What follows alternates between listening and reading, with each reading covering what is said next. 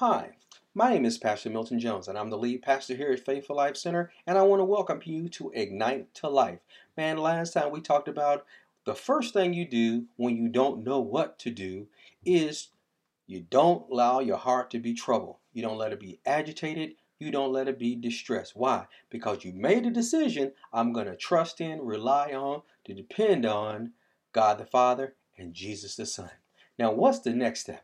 What's the next step when you don't know what to do? Matthew 6:33 gives us an example. It says, "Seek ye first the kingdom of God and his righteousness, and all these things will be added unto you." So you say the next step is to seek first the kingdom of God. What's the kingdom of God?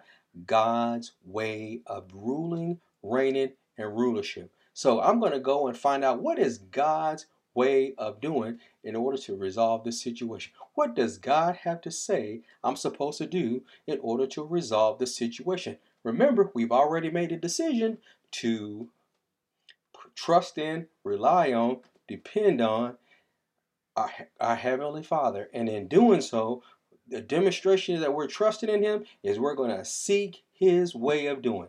We're going to find out what does God's Word have to say about this situation and circumstance. It tells me what I need to do next.